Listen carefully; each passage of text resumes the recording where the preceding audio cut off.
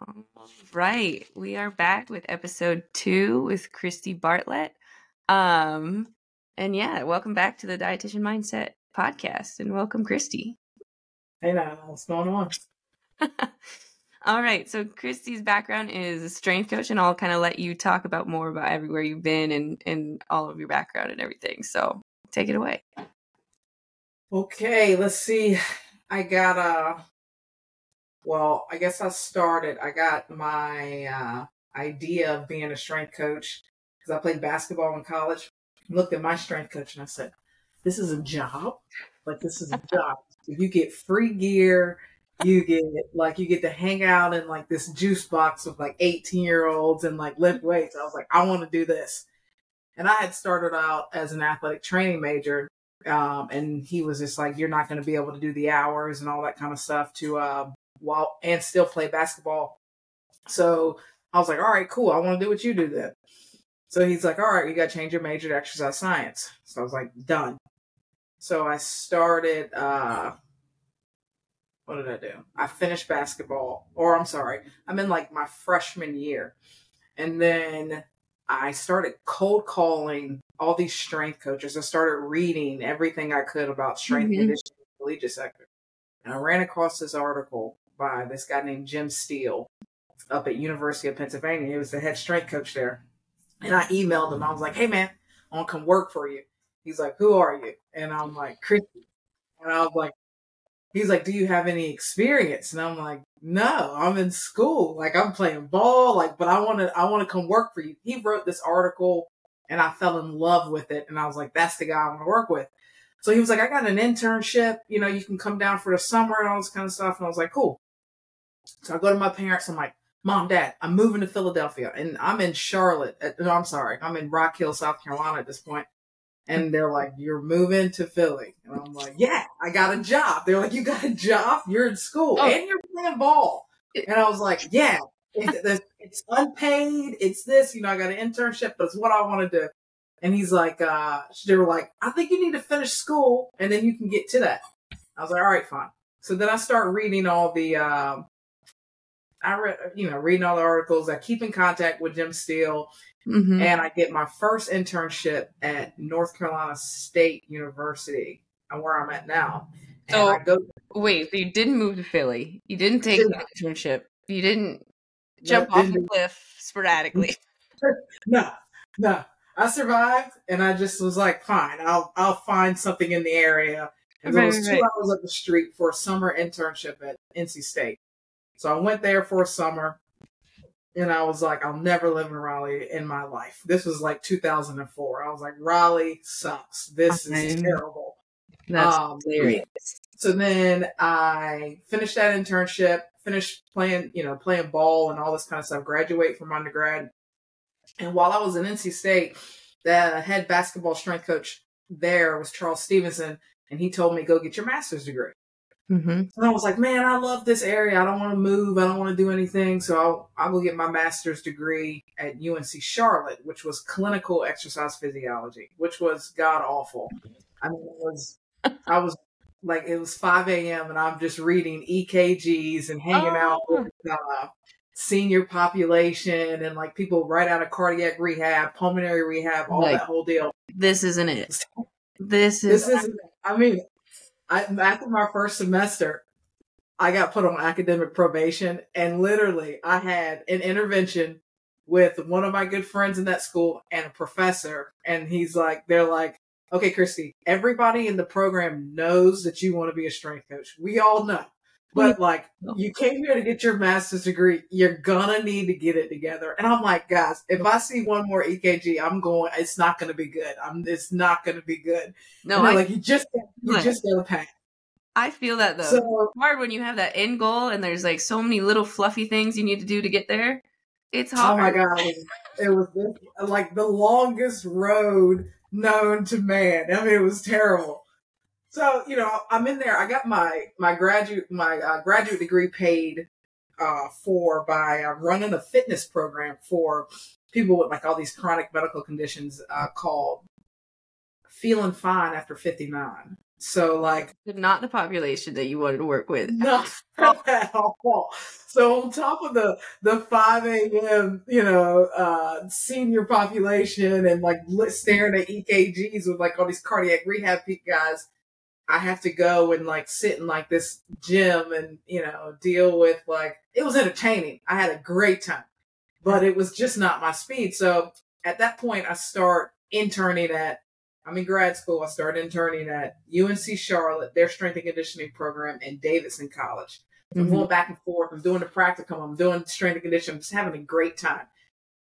So then I graduate and start applying for everything that I saw in the collegiate sector. I mean, I applied for athletic training jobs. I applied for, athletic director jobs. I just knew that I needed to get into the collegiate scene, and then I could find my way into strength and conditioning. Somehow, some way, I'll get there. As an AD, completely unqualified, completely not my path, but I'm gonna do it. So then I get this phone call one day. I'm sitting on my floor and doing, I don't know, stretching or something. Probably not stretching. I never stretch.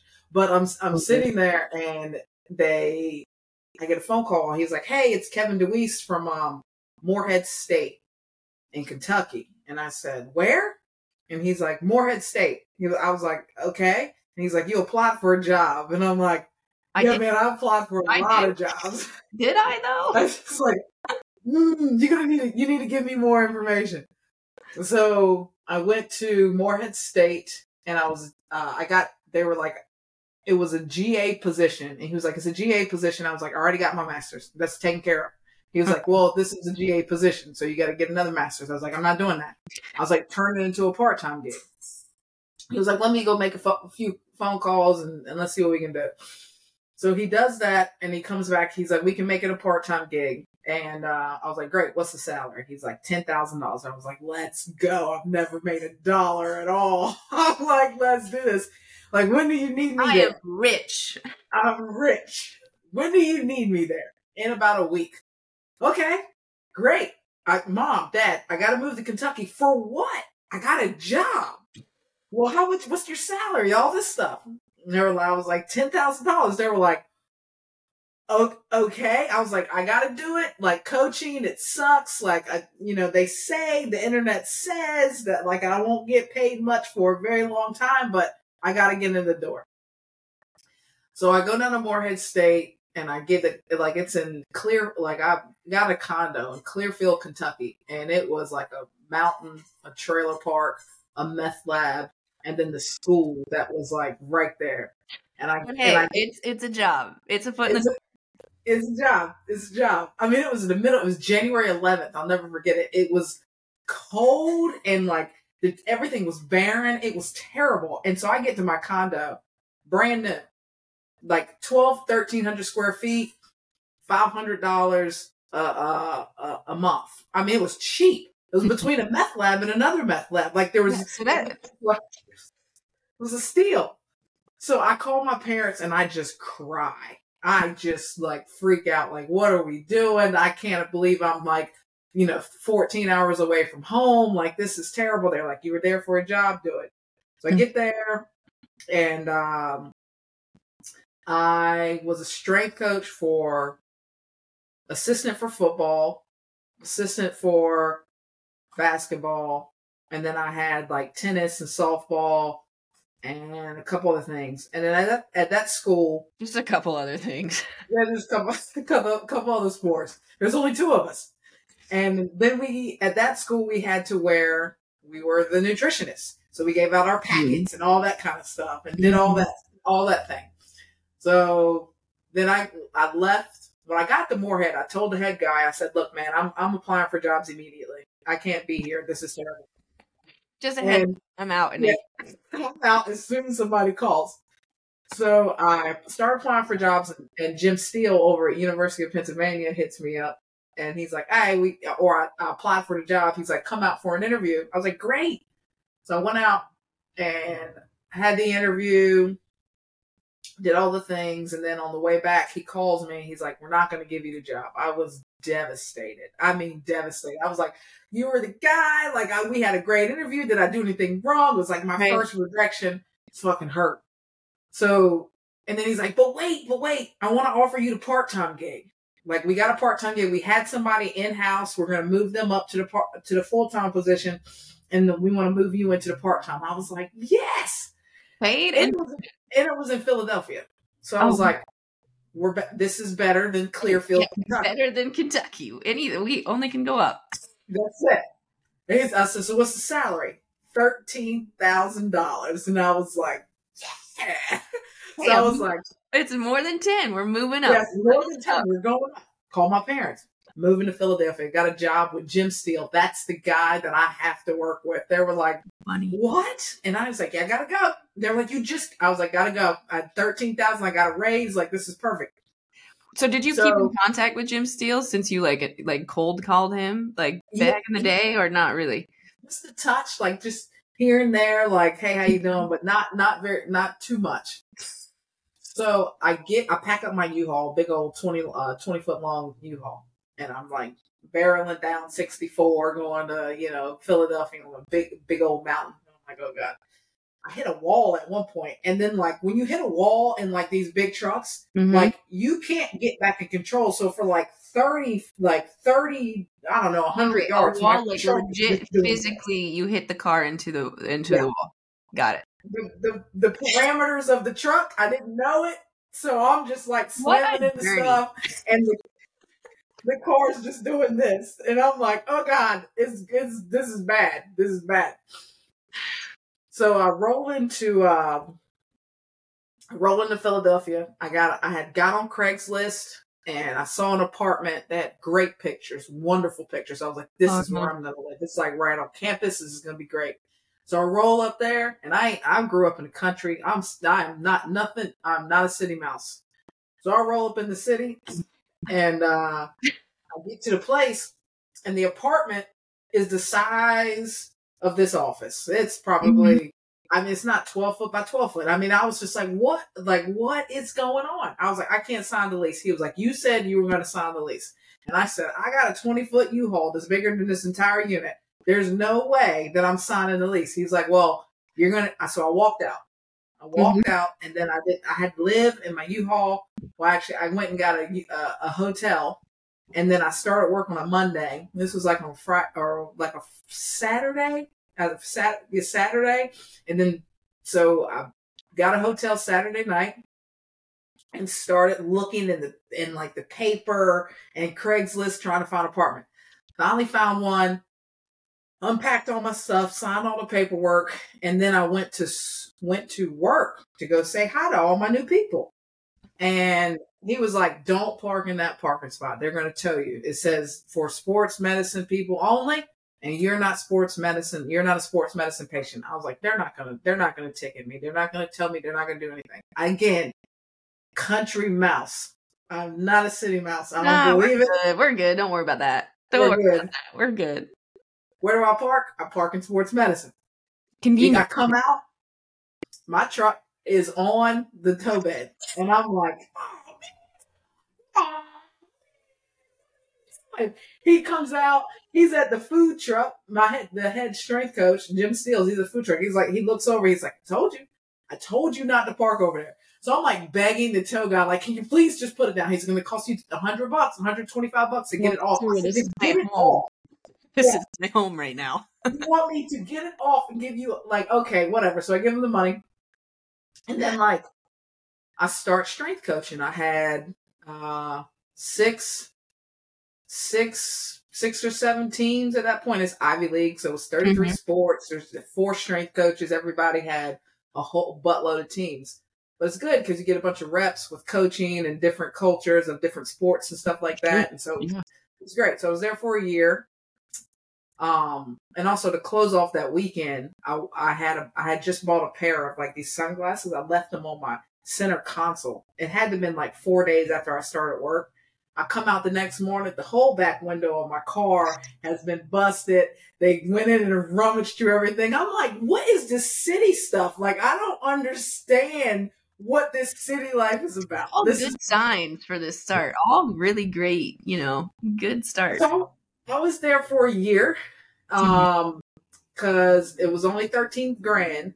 And when I was in Moorhead, I had applied for a whole bunch of jobs. I went to a couple of like interviews. James Madison University had called me, and I went and interviewed for them. So they called me and said, "We've got a full-time position for you, no bennies, but we want you to come out and take this job." So I went out there, and before I went out there, Jim Steele looked at me and said, "Don't leave." And I said, "I need that on paper. Like, if you're going to give me he's like, I'm going to have a full-time job for you. I just need a couple of months." And I was like, "I need that on paper." He's like, "I can't." He said, "But this full-time guy, he's leaving. He's not going to be here." And I was like, "I got to go with like what's for sure. I got to go, Steele. I got to go." Like, so you're giving me $13,000 here. Like, we got I got to go, man. I got to go. So I ended up going, and he was right, because the guy, the strength coach that was there, he was, he ate pancakes and like sausage, like on repeat all day long. He was not a very healthy guy at all. Mm-hmm. He ends up having, we pushed a prowler at some point. I think I came back, I was moving or something. He was pushing a prowler with all of us, sleds for conditioning. And then he showered, he went upstairs, he passes out. He doesn't pass out. He has a heart attack. A full on, eyes. Like, I didn't see him, but Steele and all them saw him because they were going to the food truck. So his diet was way worse than just pancakes and sausage. It was just... Oh, yeah, it was just pancakes and sausage. Like, not that that's going to cause a heart attack, but just like... Just on repeat for probably 4 years. That's the only thing he ate was sausage, like pork and sausage and all the just terrible things that you could eat on repeat. 50 years. So he had this heart attack. He was like, "Okay, I'm done with this." So he left. Mm-hmm. So I'm at James Madison at this point. And at that point, I was working with track and field, softball, assisting with basketball there. I get a phone call. It had been like 5 months. I was there 4 or 5 months. Steele's like, "Come back. So-and-so died." And I said, "He died?" He was like, "He didn't die. He died, but then he came back, but like he's done. So RIP. So we want to move you back in." I'm like, "Sweet, let's do it." So then I pack up all my stuff. Mm-hmm. I come back to Philly. So at that point, I'm back in Philly for 10 years or 9 years. I was working, we all worked football. I had stick and ball, baseball, softball, all the soccers, and like fencing, and like 2 other teams. So I was there for 10 years, and then I had a bunch of like little administrative stuff, not a lot, but a couple things I had to do. And then in 2019, the whole staff got let go. See you later. We're done here, which is unheard of for Ivy League, because Ivy League is like, you go there for stability. Nobody cares about the Ivy League, sports and all that kind of stuff. Nobody cares. Like, you're there, you're good. But no, we all got let go. They had new administrators come in, all this kind of stuff. They cleaned house. All right, great. So now I'm in the basement. Mm-hmm. So I'm like, what am I doing? What am I doing? What am I doing? So there was a school that showed up. It was Bryn Mawr College. This is D3 all women's school up in Philly. Mm-hmm. And so I went there part-time just to kill time until I found my next full-time job. Was there for probably like 3 or 4 months. And then I got the call up from one of my buddies. He was the strength coach with the Indianapolis Colts. And he was at Brown for forever, university, and he went to the XFL. So I went to the XFL, and that was in 2019 or something, had training camp in Houston, had training camp in like New York. So we're traveling a lot. And then we settled into like Mahwah, New Jersey, and hung out there and until COVID hit, and it cut the season in half. So game 5. Oh, that's right. They were like, "We're done. Like, COVID is shutting everything down. You're done." So I'm like back at home in the basement. So I'm like, "Oh man, like, what am I supposed to do now?" So then one of my good buddies who I work with at UPenn, she was a strength coach, but she went and did a fellowship with the NFL, and they asked her if she knew anybody who would want to work in the NFL. And I'm in the basement. I don't have anything to do. And so they were like, "Yeah, call Cristi." So then I get a phone call from Mike Vrabel, which is a head coach for the Tennessee Titans. And he calls me and he's like, you want to come up for a job? And I was like, yeah, fly me out. So they flew me out, went out to Tennessee. And I met the whole staff, met with the strength and conditioning staff and all that. They were great. And then I moved out to Nashville. And so when I moved out to Nashville, I thought I was only supposed to be there for this like training camp. So then they kept me on for the entire season. And then during that entire time, I was applying for jobs because I didn't know like what the stability looked like. Right. And so I applied for this NC State director job. And at the end of the season, they're like, you can stay, you can go, but there's like a lull where you have to go home and hang out for a little bit, but then you come back for camp. I was like, great. And so then NC State called, I applied for NC State, and then I got that gig. And so I've been here since 2021. 2021. Back to NC State where you were like, I hate Raleigh. Never going to leave started. Yeah, back to where it's full circle. It's seriously full circle. I feel like a lot of young professionals like don't understand the grind starting out. Like like what you like your entire journey of just like creating opportunity for yourself, number one, and then also just being like, fuck it. Yeah. It's like you just have to go. Well, like in my mind, like there's no grind because it's all fun. Like all that was fun. So like I'm not grinding. I'm not digging ditches. I'm not doing anything. I'm lifting weights and helping kids and doing all the stuff. And it's just like, this is fun. But like a lot of kids, I think, stifle themselves because they tell themselves like, I'm not going to do this. Well, you don't have that. You don't have that privilege yet to say no. You get to say yes to a lot of things and find your edge and see what it is that you like, what you don't like, take notes, grow, do all the things. And then as you get older, you can be picky, but not early on. I guess the grind is, you're right. The grind, because when you love what you do, it's not really a grind. I guess it's like the experience to be able to say, no, I don't want to live in Kentucky for $10,000. Right. Like that isn't as great as the AD for strength and conditioning at NC State where you are now. Like it's a very different in terms of levels, and like job titles and everything. But I feel like I've talked to a lot of students and like, yo, just cold call, volunteer, internship, like do whatever you need to do. Don't be afraid of the bridge jobs. Like go try it. Like absolutely. They're like, cold call? You mean cold text? No. Cold call. Pick up the phone. Call dial the get on. Google the staff directory. You can do it. That's awesome though. I relate to that. I think a lot of people are scared to pick up the phone and be like, yo, I read your paper. I loved it. Let's work together. So I think that's awesome. Yeah, I to this day, I still do it. Like I read a couple articles. I mean, it was about nothing. It was some psychologist who wrote an article. I literally hit him up because I was like, I want to hear more about that because I have a similar experience. And he's out in England. Mm-hmm. We sat on the Zoom for 5 hours, and now we're best friends the whole day. I mean, it's like 4:00 here, and it was like 8:00 here, so it's like 12 a.m. there. He's like drinking wine, like we're just sharing stories. Amazing. I'm like, man, you're a good dude, and it completely warmed my heart because I was like, people like love. I mean, people want to talk, people want to help, people want to do all the things. 100%. So cold call everybody.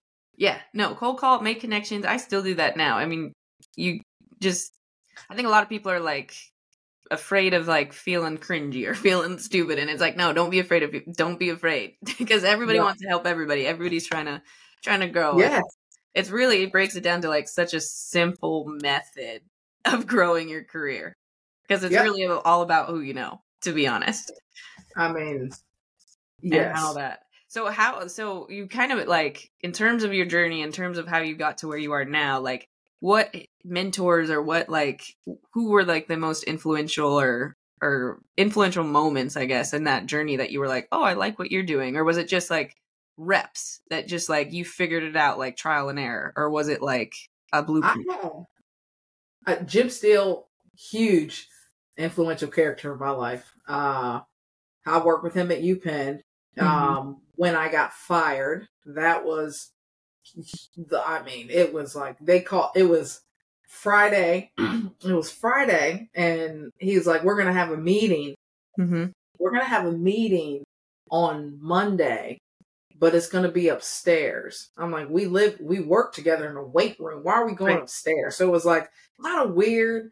We go in that day, and I had a great workout. I mean, it was beautiful out. It was beautiful. It was like a May day, blue skies. Oh, so you're like on cloud 9 right now. Oh yeah. I'm like, what's going on? Like, what are we doing? And then we go in, and HR sitting there. I'm like, this is weird. Like, you want a workout plan? What do you need? What are you doing? You lift weights? Yeah. And it's like, hey, effective immediately, we're terminating you. We say what? And it's like the rest of that day, I like drove a little scooter, the 150cc. I became a city rat. I became a city mouse. I was riding around on my 20-foot U-Haul. Yeah. Exactly. So I cried my eyes out all the way home. And then I get home. On my scooter, I'm on the phone talking to my mom. Blowing in the wind. Always. It's terrible. My mom's like, it's going to be okay. Like, my dad's like, everybody gets fired once in their life. And I'm like, no, they don't. I'm like dodging. I'm like hitting stuff. It's just not good. It's not good.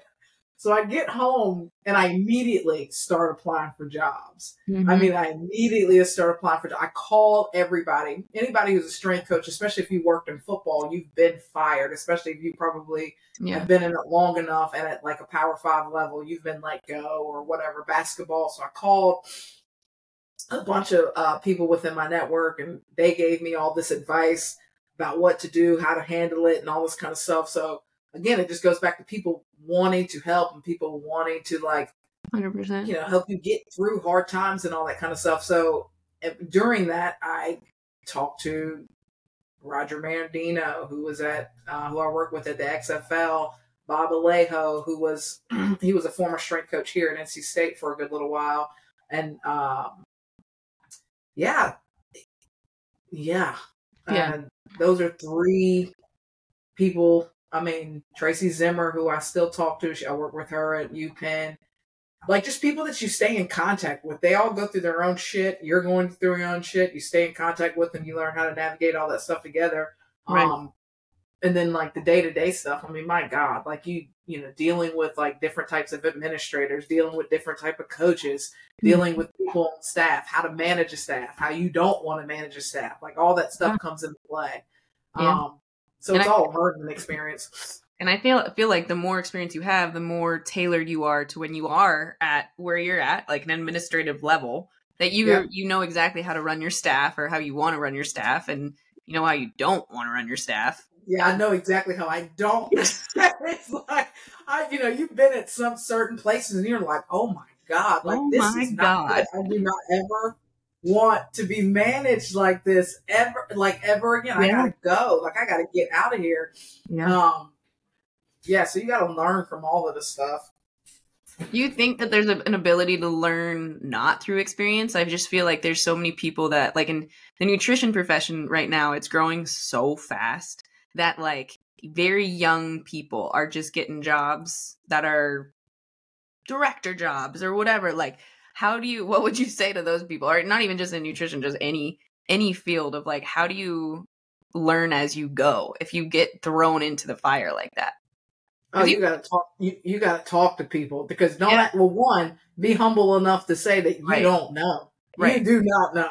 Right. You can read all of the books in the world. You can, do all that stuff, but like, you still have no fucking clue what you're doing. And so your best bet is to go contact somebody who does know. Right. Right.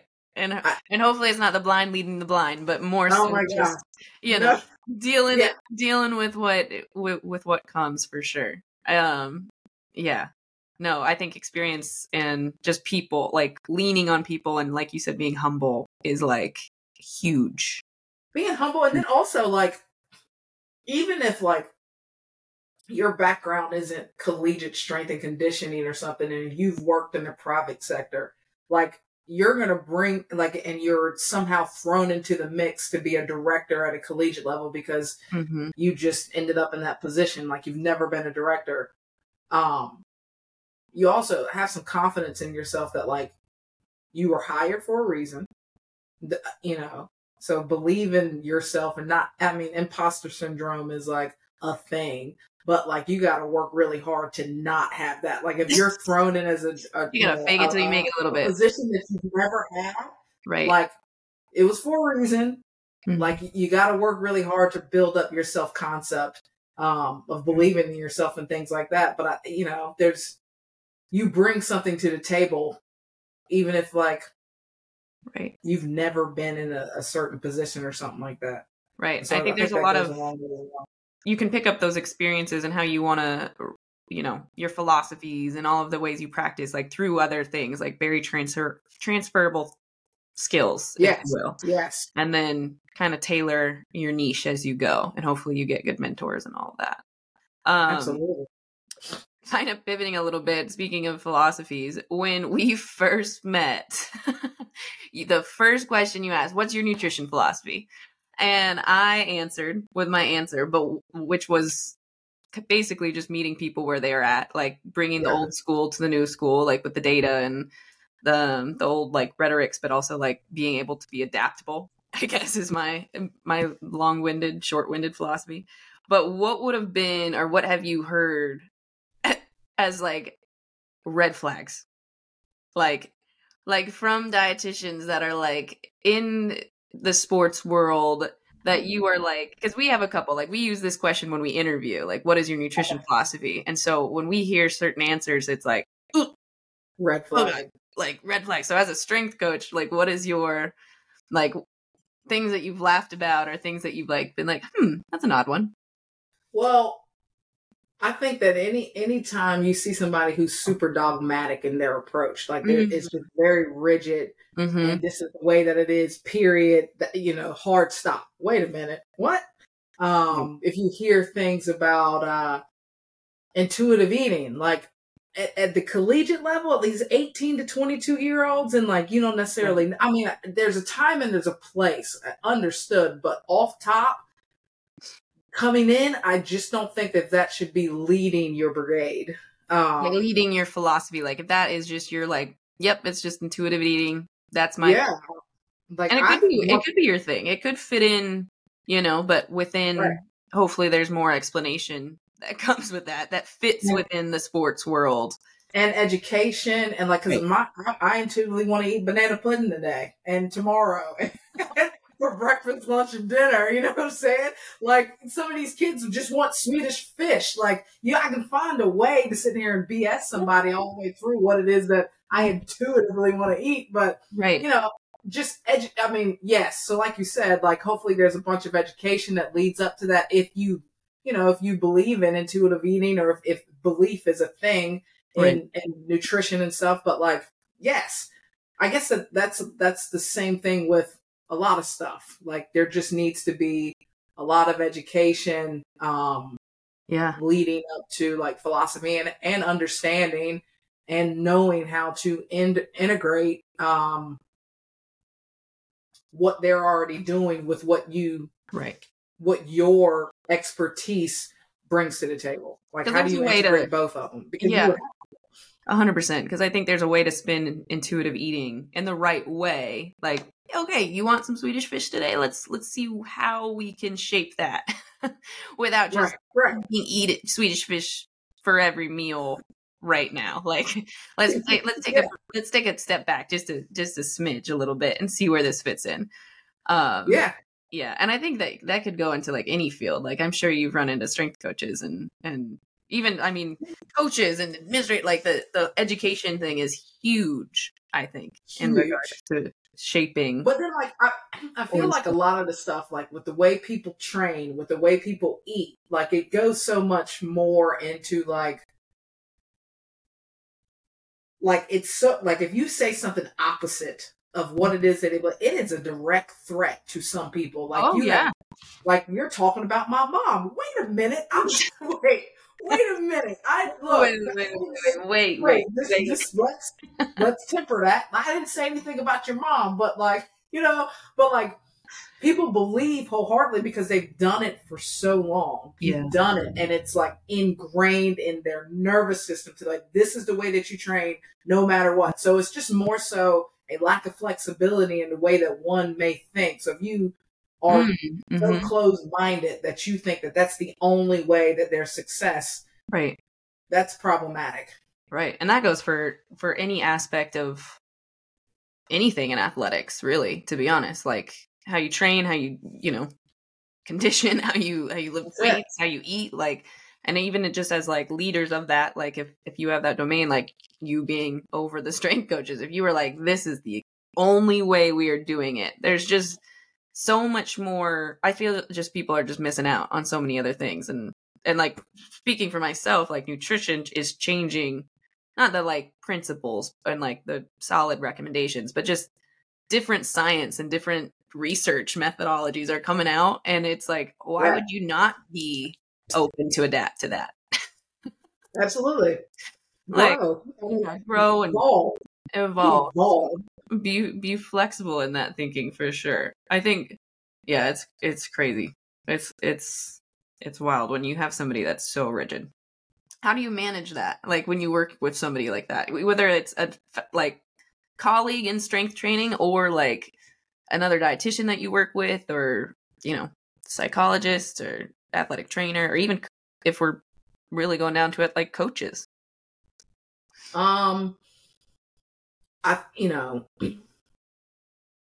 Somehow, some way, you do need to stay within your scope of practice. Yeah. And I think that the bottom line is like, if I disagree with something that you're doing or something that, we work together. So it's like, well, maybe I need to inform myself. So Jessica, can you educate me on your thought process and things like that? And at the bottom line, and at the foundation of it all, is the kid safe?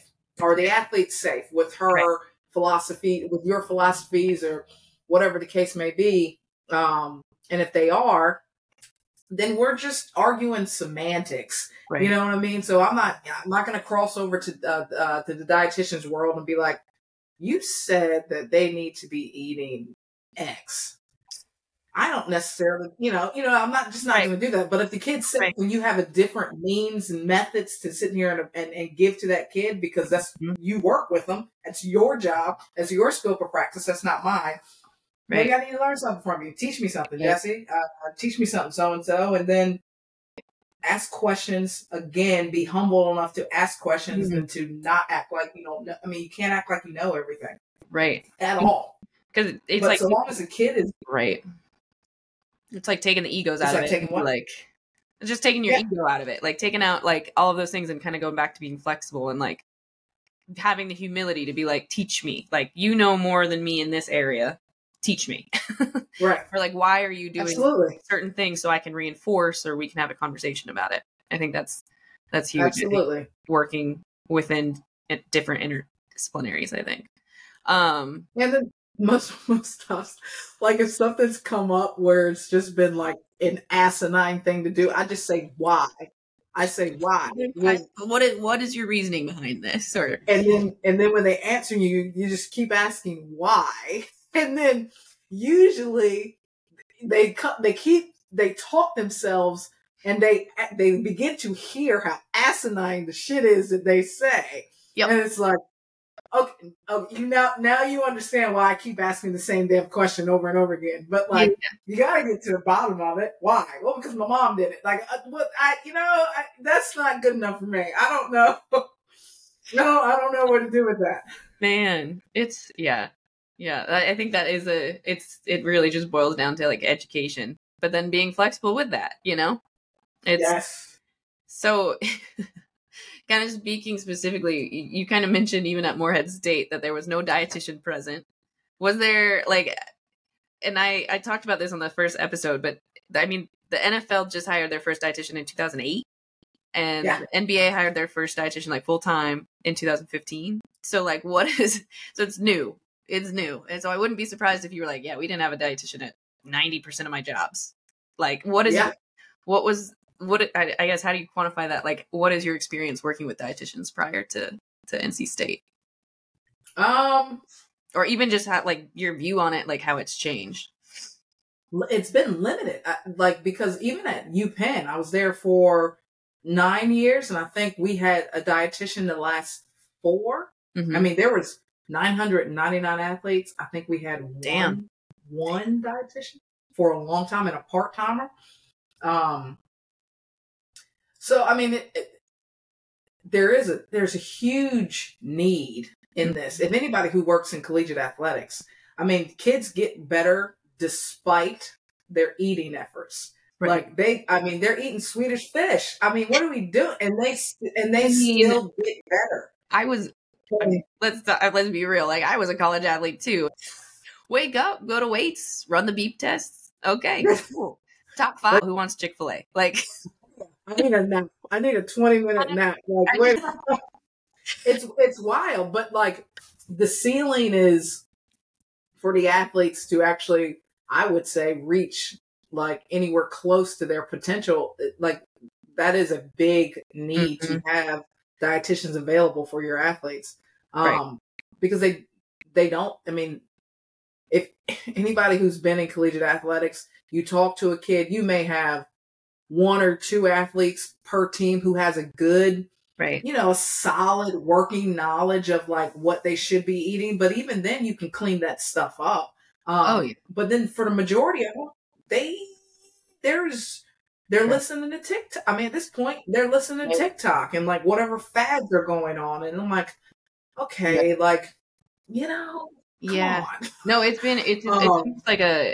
a blessing and a curse having this much information at our fingertips in this day and age. Like with the TikToks and all those things, I've learned some cool things from TikTok, but I've seen some outrageous things in regards to diet, nutrition, strength training. Like, everybody's kind of looking for that quick fix, and it's funny, like, even just dialing your nutrition in a little bit and dialing in the recovery a little bit, like, it can change the game for you. Like, it can, and most kids are just like, no, I've done this my whole life. Like, I ate Bojangles for pregame, and why do I need to change? Like, it's worked for me. And I'm like, but you could be so much better. Mm-hmm.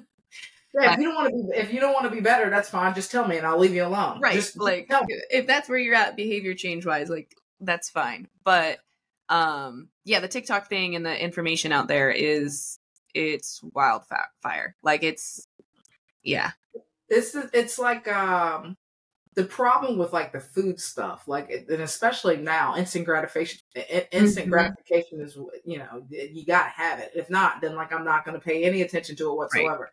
You tell a kid you get on some carbohydrate periodization across the course of the week or something like that, you give them that, they're not going to necessarily feel it. Like, they're not going to be like, oh yeah, but give them, if you tell them here's a pre-workout, you're going to feel this or whatever, blah, blah, blah. It's immediate, but you can't give them a plan and then they wake up the next day and they're like, is it working yet? They're just going to and then they go see other people, and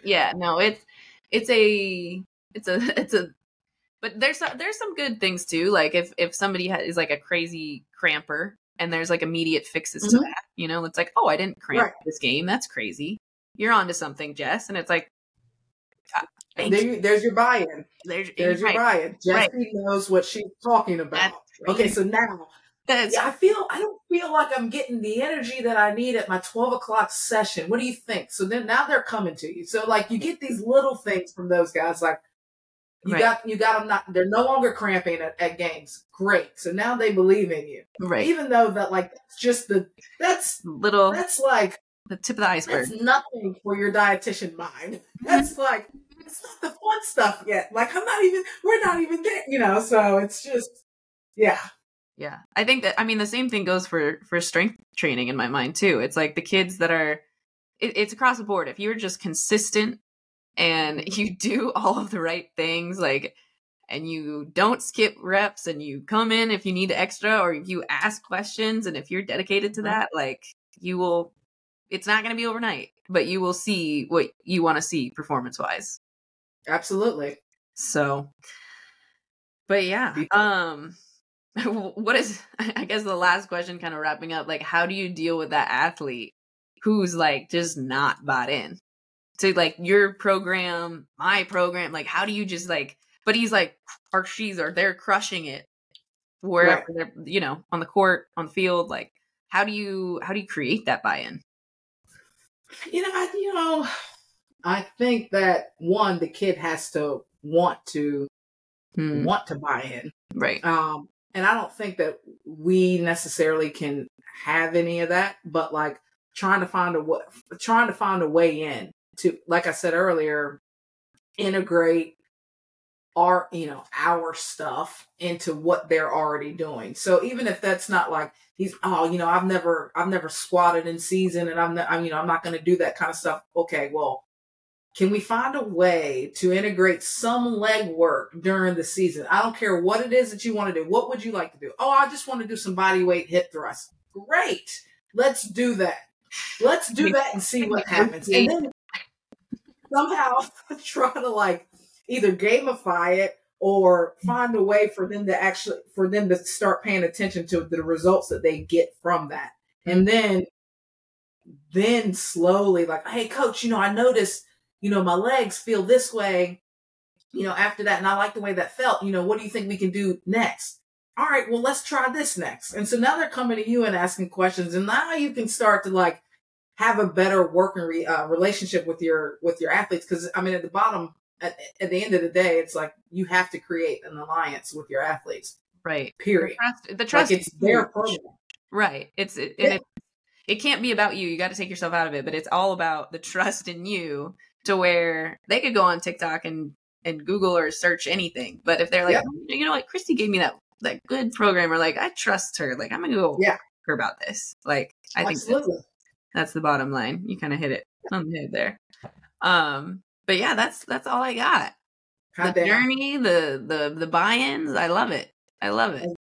Let's do it. That was good. Cristi, I appreciate your time.